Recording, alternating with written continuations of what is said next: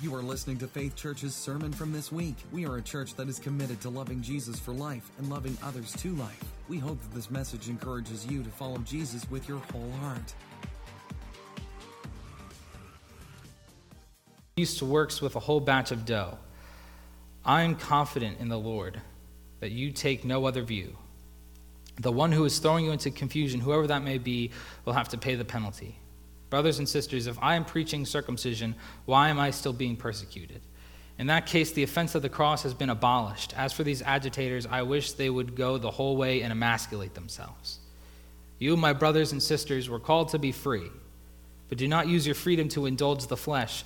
Rather, serve one another humbly in love. For the entire law is fulfilled in keeping this one command: love your neighbor as yourself. If you bite and devour each other, watch out, or you will be destroyed by each other. So I say, walk by the Spirit, and you will not gratify the desires of the flesh. For the flesh desires what is contrary to the Spirit, and the Spirit what is contrary to the flesh. They are in conflict with one another. So you are not to do whatever you want, but you are led by the Spirit, and not under the law.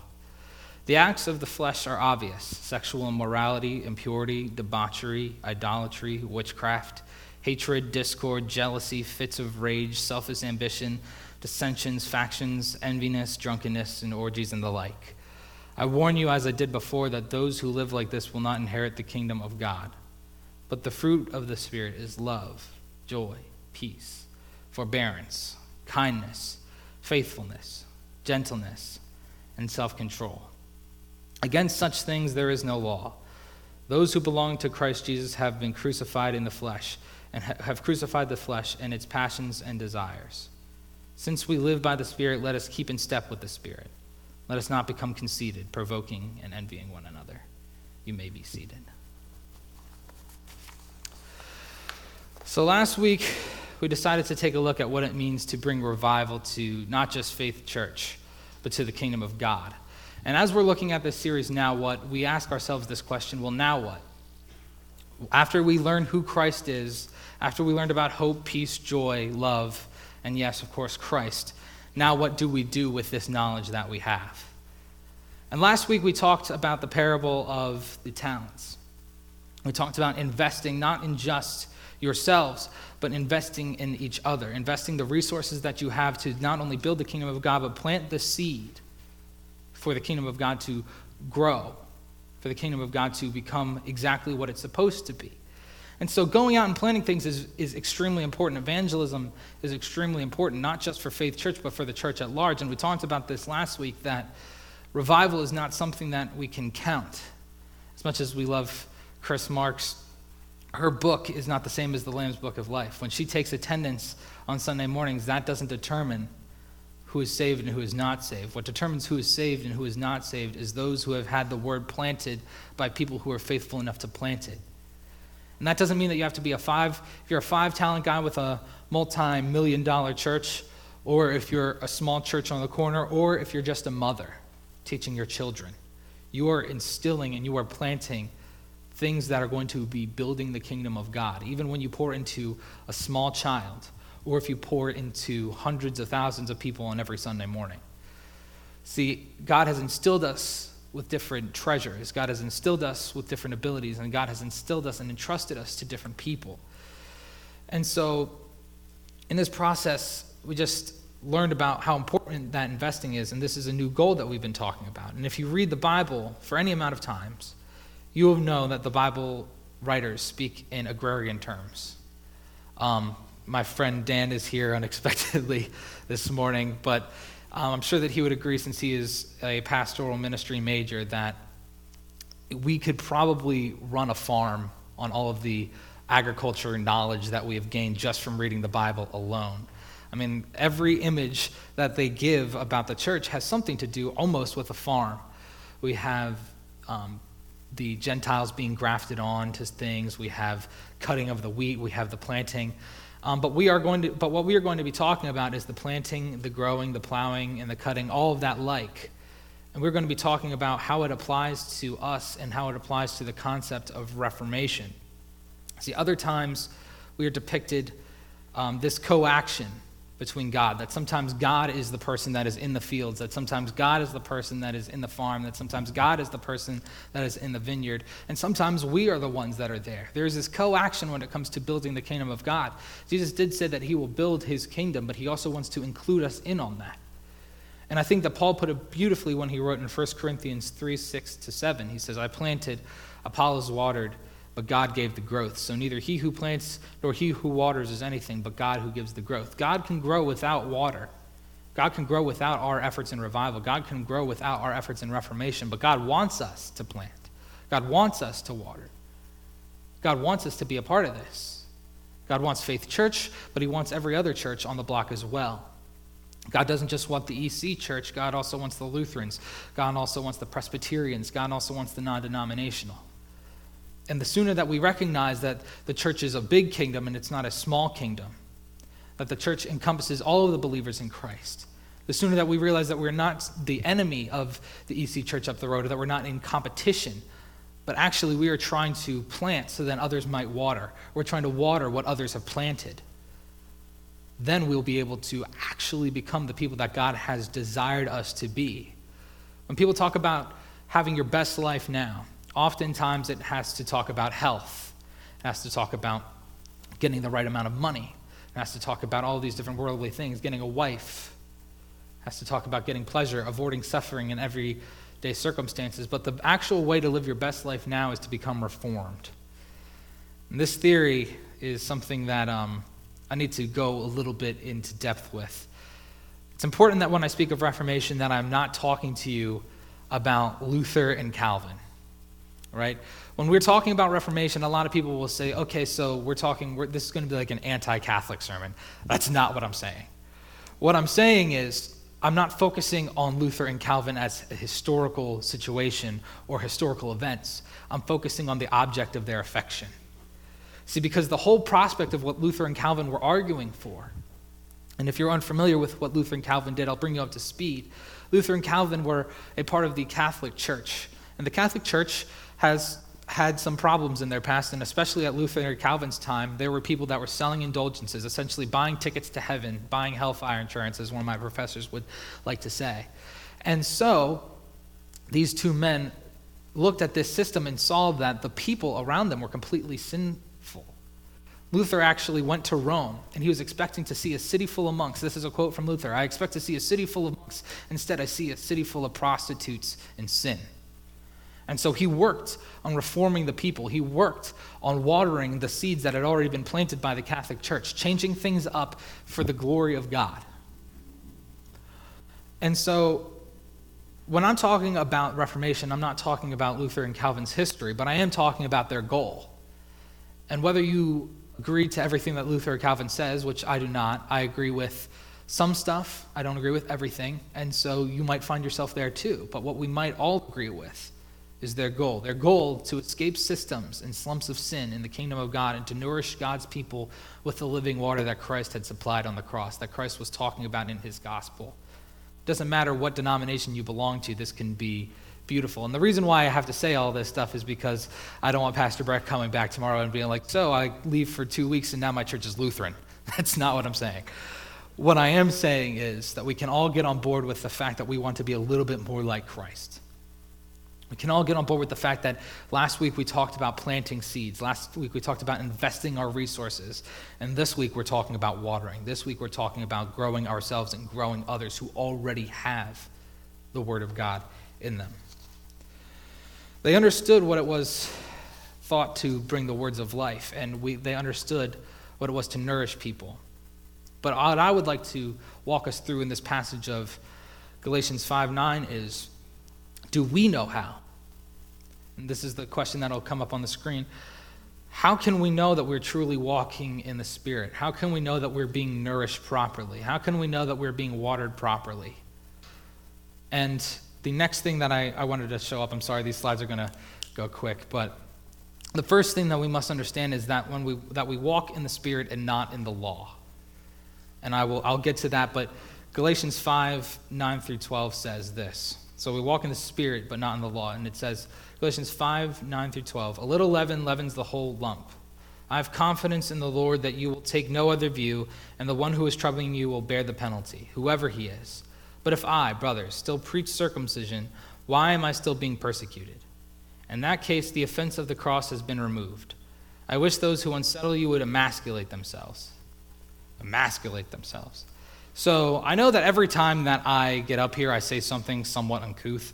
But the Bible says some stuff that's pretty uncouth, and so I figure anything that's in the Bible is fair game. So if you don't know what emasculate yourself means, it essentially means that you're going to become a eunuch rather than just circumcision. And circumcision was a part of the Old Testament which would essentially purify you if you were a Jew. You would take a part of your flesh, I'll try to keep it PG, and you would remove it from yourself. So it would be like taking off your pinky. And what Paul is saying is he's saying, don't just take off your pinky, take off your entire hand. But instead of a pinky and a hand, he's talking about the parts that allow you to reproduce. He's saying, I don't want you to reproduce anything. And the reason why he's saying this is actually very interesting. See, Paul is essentially saying that it would be good for them not to reproduce, but he's also saying something because of the very fact that what they are doing is similar. What they're doing is similar to what pagans did. Pagans didn't circumcise each other. Pagans became eunuchs for their gods. They completely got rid of any chance of them reproducing. So Paul is not just insulting them saying, you should not reproduce. You know, we all know that one person that we look at and we're like, you should not reproduce. Paul is looking at these people and saying, not only should you not reproduce, but you should go the entire way because you're acting wrongly. You're acting sinfully.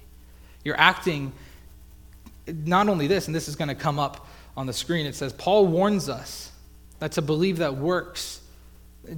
a works-based life in salvation is not just a false theology, but it's an entirely false religion. See, at this time, the people were being told that they needed to be circumcised to obey Jewish purity laws to be saved by Christ. So you had Gentiles. You had people that were believing in Artemis. You had people that were believing in just all of the Greek gods, all of the Roman gods at that time, people believing in the gods of Egypt. And they were coming and being grafted into the kingdom of God. People were going out and planting these seeds, but as they were planting these seeds, the people that were responsible to water those seeds were saying, whoa, whoa, whoa, whoa, whoa. You can't be living that way. You can't be not doing these things. You need to be circumcised. You need to be eating the proper foods that are in the Jewish religion. You need to be living by these purity laws. And not only is this something that Jesus didn't teach, but this is something that's actually contrary to the gospel of grace. This idea that we can attain perfect purity and salvation through the law is impossible, it's unlivable, and it lacks an understanding of God's intention through the law. Amber, raise your hand. This is my student Amber. She's the only one here today, so I get to pick on her. Amber, I love Amber because me and Amber have a running joke that if she's late, she has to read through Leviticus, or at least one chapter. And the reason why Leviticus is such a hard chapter to read is because it's law after law after law after law. It's long, it's drawn out. Amber cannot stand having to read it whenever I tell her, you're going to read Leviticus today.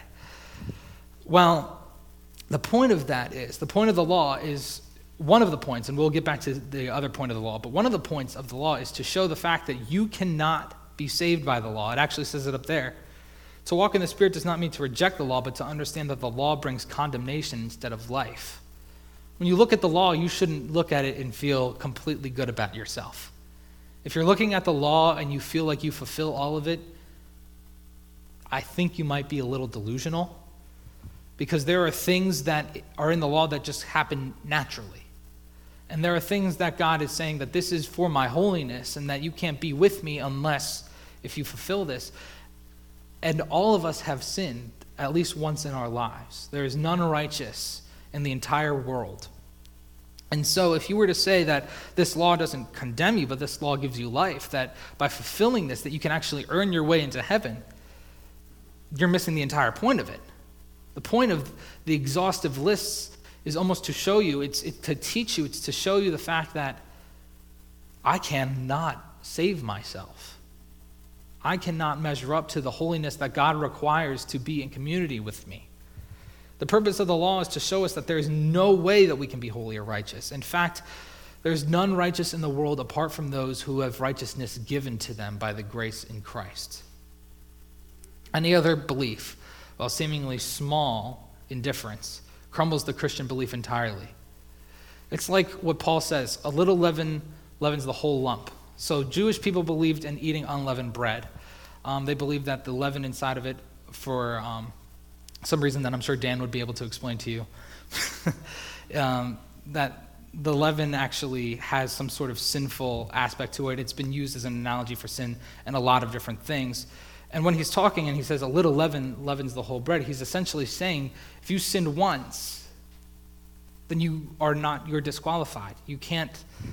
You are condemned by the law. Even if there are 1,000 different things in Leviticus and 1,000 different things in Numbers and Deuteronomy that say this or say that, and you do 999 of them, but you don't do one of them, you are condemned. You stand condemned.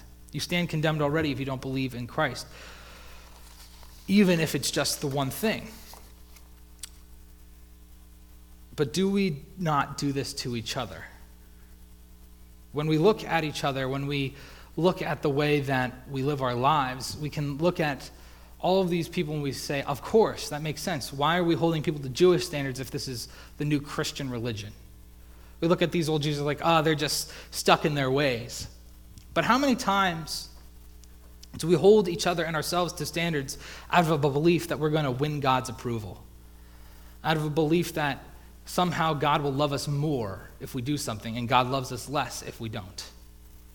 It may be outrageous, but sometimes the reason why we do things differently in church than when we do them outside of church is not because we love God, but it's because we hope to earn his love. And that is an important distinction, and that's everything. That's the whole distinction. And we might not say it outright. We might not think that the reason why we don't do this at church, but we'll do it outside of church is because of just a feeling. We feel like this is a sacred place or something like that. But honestly, if we're honest with ourselves, we're misunderstanding his love. We're thinking it has to be earned. His love cannot be gained. It can't be earned. And his love is freely given, and it never diminishes or increases. God's grace tells us that he loves us so much that he sent Christ to die for all. And when Christ died for all, Christ died for all. He died for the people whose sins that you actually are not sympathetic for. And there are people whose sins you are unsympathetic for. I'll give you mine so then you don't have to give me yours. I am unsympathetic for adultery. I am unsympathetic for murder. I feel unsympathetic for some of those sins. I look at those people and my heart doesn't bleed for them the way that it ought to.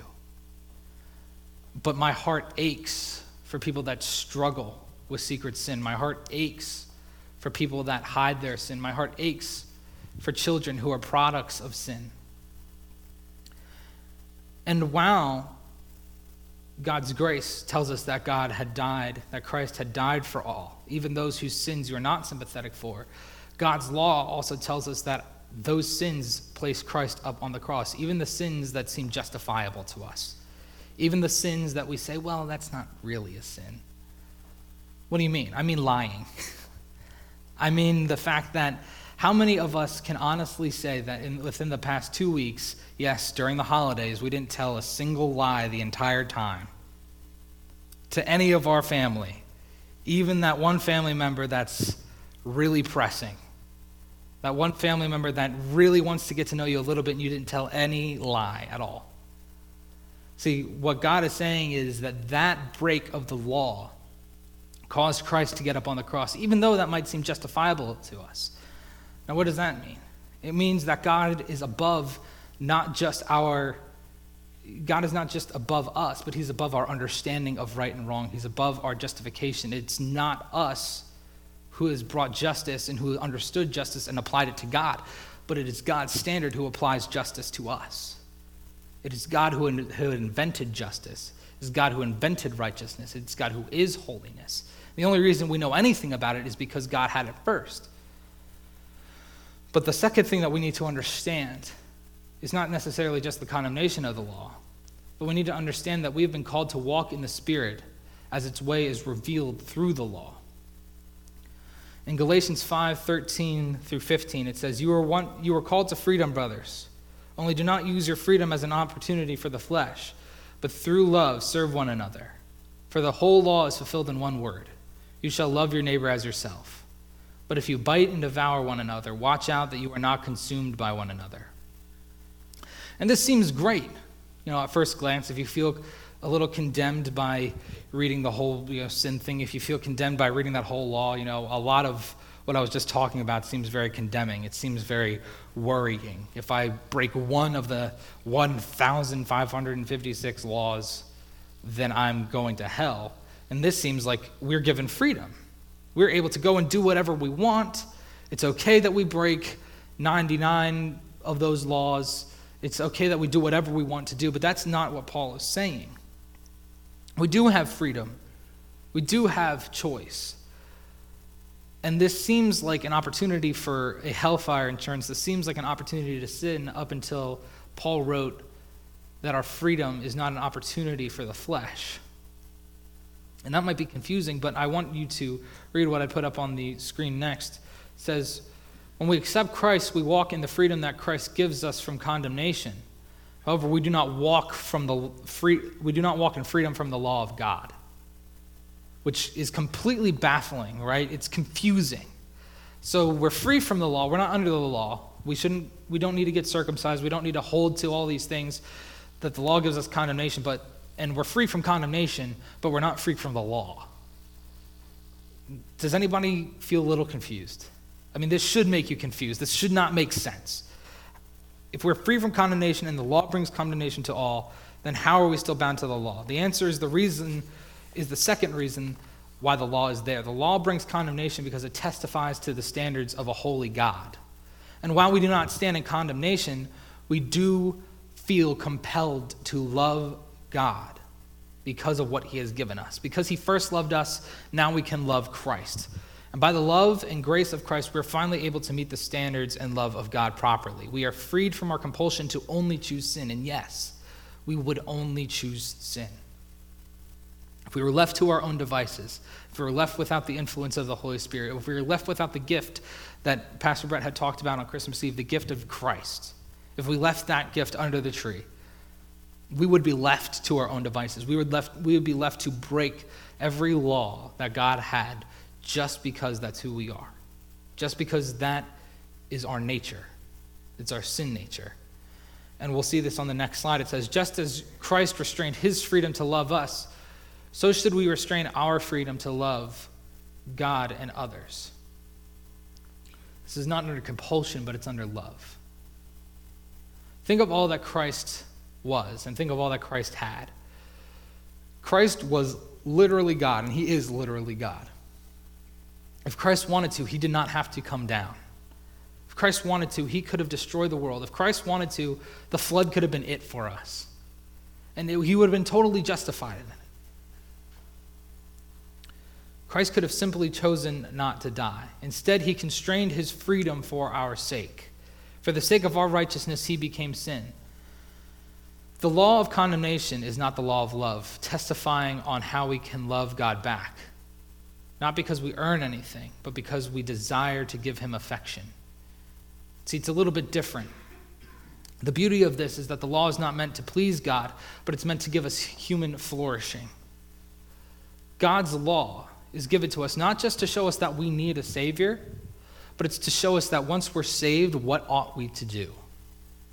Once we know Christ, once we have this freedom from the condemnation of the law is a guidebook to show this is how you can glorify God. This is how you can love God back.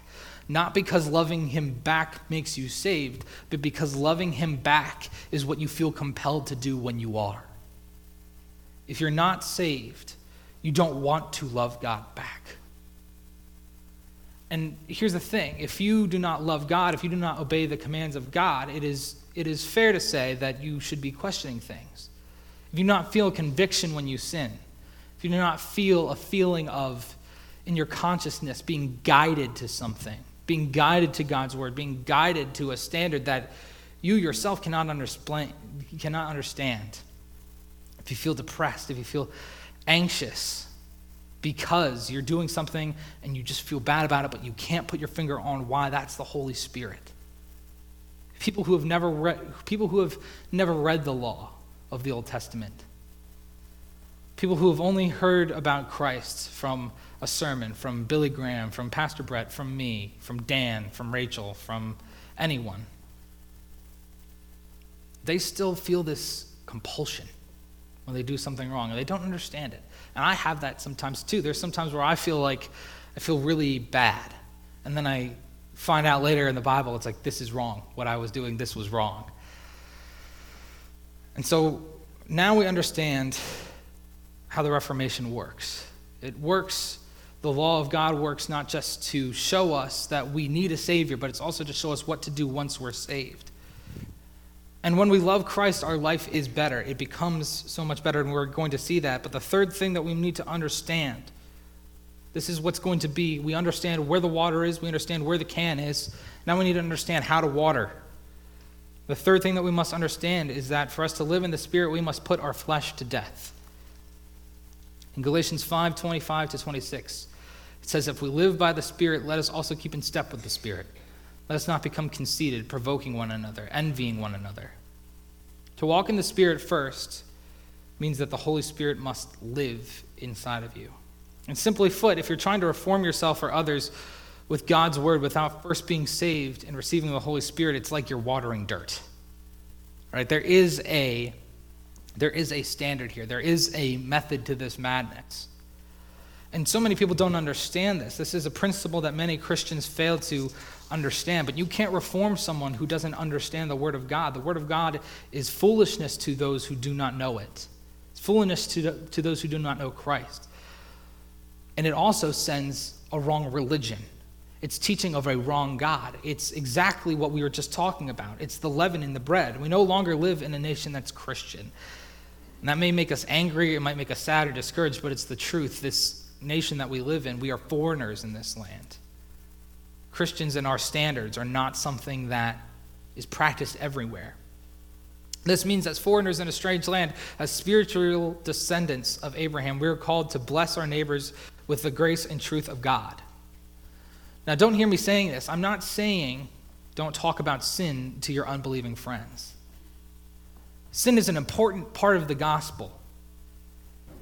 The entire law is the gospel. It shows you that you need a Savior and what to do once you're saved.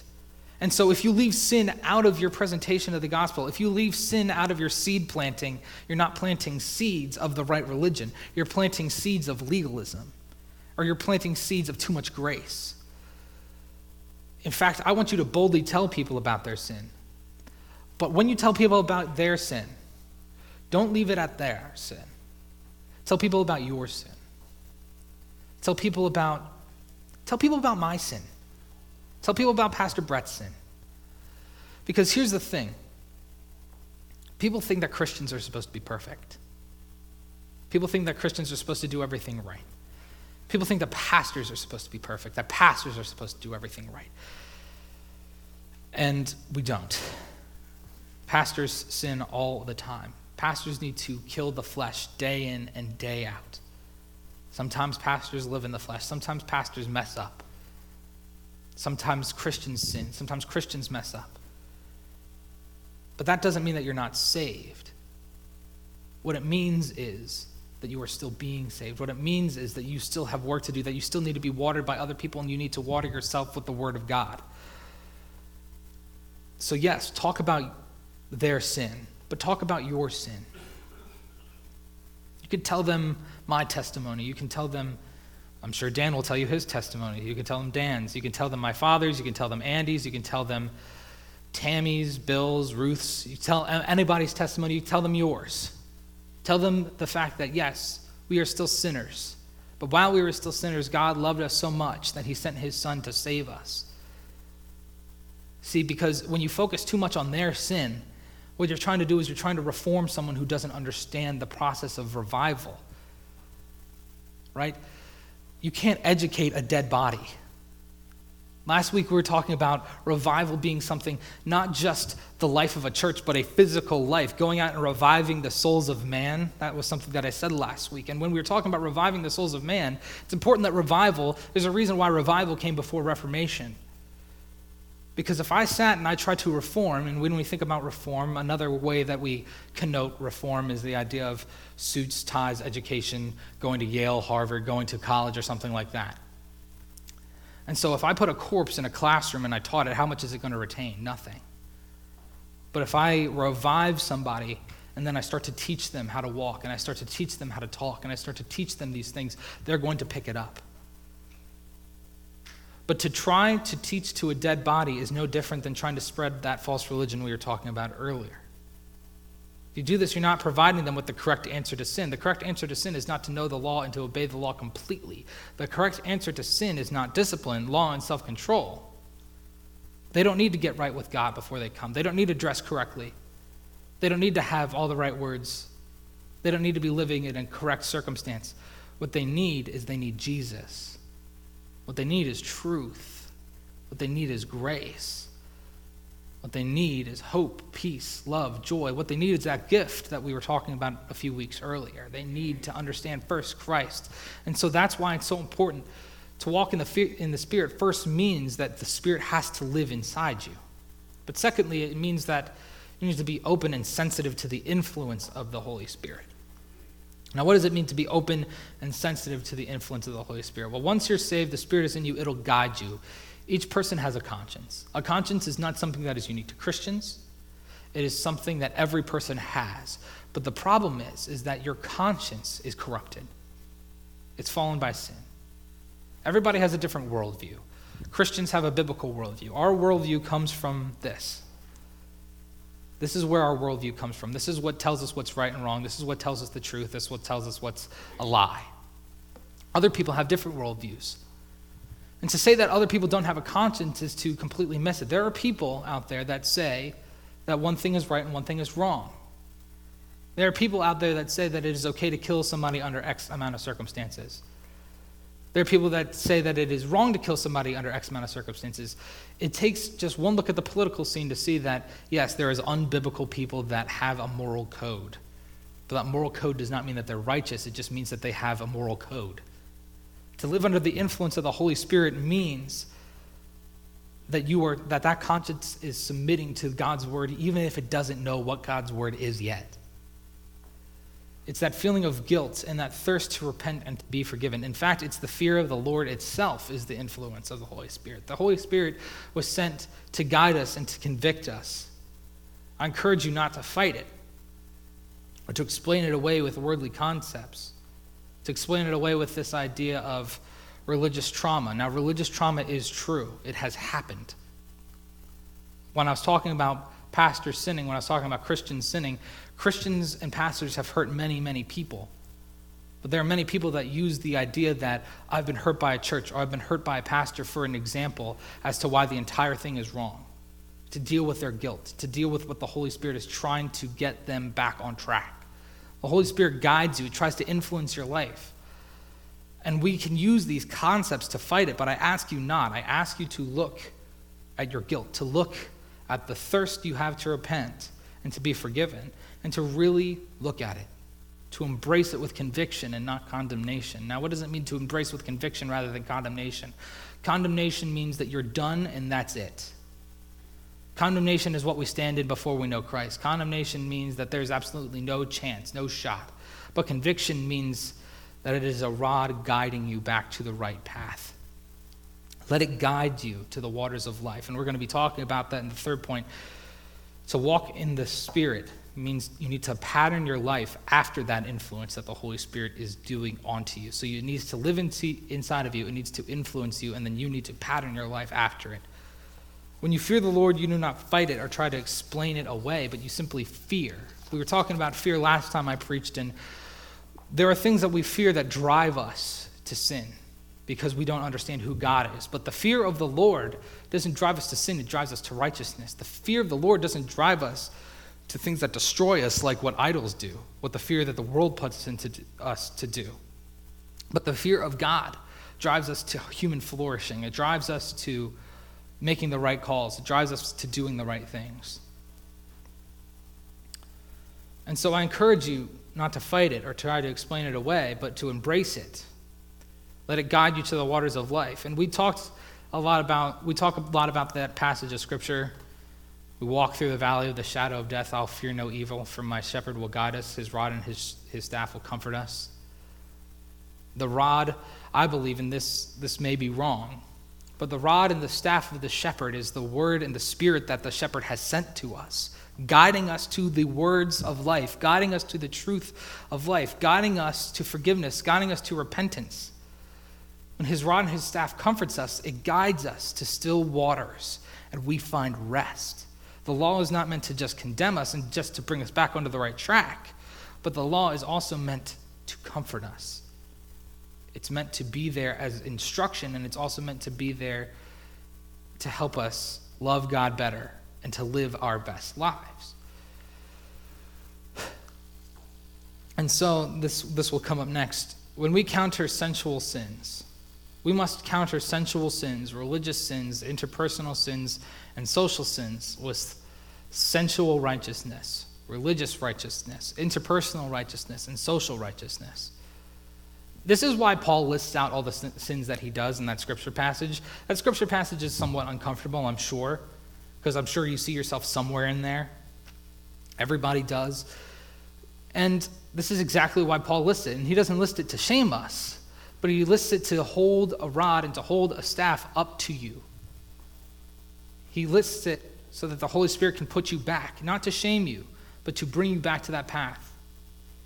The Holy Spirit was inspiring Paul to write this as a staff, as a guide, not as condemnation for those who are in Christ, but as conviction to bring you back into the right way of living. One of the biggest problems that we have is that we view this list like that. God has a path to sensual righteousness, religious righteousness, interpersonal righteousness, and social righteousness. That's true. And that's what we want to look at. That's what we want to plaster all over our walls. It's the fruits of the Spirit, right? Patience, kindness, joy, faithfulness, peace, goodness. And we plaster them everywhere. But Paul also plasters the ways of the flesh up as well. And I'm sure that if I asked Pastor Brett when he came back, I say, hey, Pastor Brett, what I want to put on the wall is I just want to put on this wall over here that sexual immorality and, all of this. I want to put sexual immorality, drunkenness, fits of rage, just over here. He'd probably be like, what, why? But the reason why Paul puts it up is he puts it up as a warning sign. It may not be as pretty as the fruits of the Spirit that we want to plaster all around, but these warning signs of sin and shame are not to hurt us, but they're actually to warn us. For sensual sin or sexual sin, Paul warns about sexual immorality, impurity, sensuality. And he does not do this to shame us, but he says, this is the path of the flesh, and now you need to turn back. The way that you're going is wrong, and so he guides you with the staff of the Spirit. He guides you with the staff of God's word, saying, turn back to what actual love is. Turn back to faithfulness to whoever you're with. Turn back to gentleness and self-control with whoever you're with. For religious sins, Paul warns about idolatry, sorcery, wickedness. And he doesn't do this to shame, but he says that this is the path of the flesh. This is not who you are. So turn back now. Turn back to love, faithfulness, and goodness in your spiritual lives. For interpersonal sins or sins within yourself, Paul warns about enmity, strife, jealousy, fits of anger, drunkenness, envy. And when he says this, he doesn't say this to shame. He says this as saying, this is the wrong path. You're on the path of the flesh, and now you need to turn back. Turn back to love, faithfulness, peace, joy, patience, goodness, and kindness in your personal lives. For social sins, Paul warns us about rivalries, dissensions, divisions. And he says, turn back. You're on the wrong path. Turn back to love, patience, faithfulness, joy, peace, goodness, and kindness. And how do you know that this applies to you? How do you know that these warning signs are good for you? How do you know that you can actually use these? Well, this is accomplished by the Holy Spirit, the guidance of the Holy Spirit, and this is coming up. This is only accomplished doing these things, understanding these signs, and getting into a pattern to follow the guidance of the Holy Spirit is accomplished by the guidance of the Holy Spirit who testifies to the one who perfected this, Jesus. Jesus, who was tempted in every way, yet did not sin. He's tempted as you are. He's tempted as I am. He endured all to be our example, to show us how not to sin, to show us how to walk according to the Spirit. He endured it all to be a propitiation, to stand in our place, to take on sin, and to give us his righteousness. And he did it to be our guide. He did us to light up God's word. And so the last thing, the overall point of this sermon, is that Reformation is knowing and living out your condemnation in the law and life, in the Spirit. So you need to know that the law condemns you, it doesn't save you. You need to know that the law doesn't save anybody, but it actually shows you that you need a Savior, and that what saves you is the grace of God by Christ. The gospel of Christ is cultivated. It is watered by people who are faithful like you and I. And it's cultivated to make people flourish and to make people thrive. We've been given the gift of Christ, and we have chosen to unwrap it. If we are here at Faith Church, I believe that we have. We share it with others, and the kingdom of God is growing. Now what? Now I ask you to reform yourselves. Now I ask you to sacrifice your freedoms that might be unpopular, freedoms that might make you look weak, freedoms that might make you look uncool. Surrender that. It requires you to clench your teeth and to read the condemnation that comes up in the law, to read the passages of Scripture that make you uncomfortable, to read the passages of Scripture that are going to put you back on the right track. It requires your tearful understanding that Jesus made it right when there truly was no way. Listen to that still small voice of the Spirit guiding you to the waters of life with his rod, the word, and with his Spirit and with his staff of conviction. I ask you, when you go to those still waters, to taste and see that the Lord is good. And he's not just good because of the grace that he gives, but he's good because he provides us with his law that shows us that we are not right. But because we have the Spirit, we can be made right. Taste and see that the Lord is good. Thirst no more, and overflow every cup that you come across. And when you overflow it with love, joy, peace, patience, kindness, goodness, faithfulness, gentleness, self-control. Fill it with the fruits of the Spirit. Fill it with the gift that you've been given. Go out and don't just plant seeds, but once those seeds are planted, love people well. Share your sin. Talk about theirs. Share a Savior. Try to reform each other. Try to live by the fruits of the Spirit. Try to live in step with the guidance that the Holy Spirit gives. Thank you for listening to this message. We hope it encouraged you in your walk with Christ. You can find out more about Faith Church at wearefaithec.com.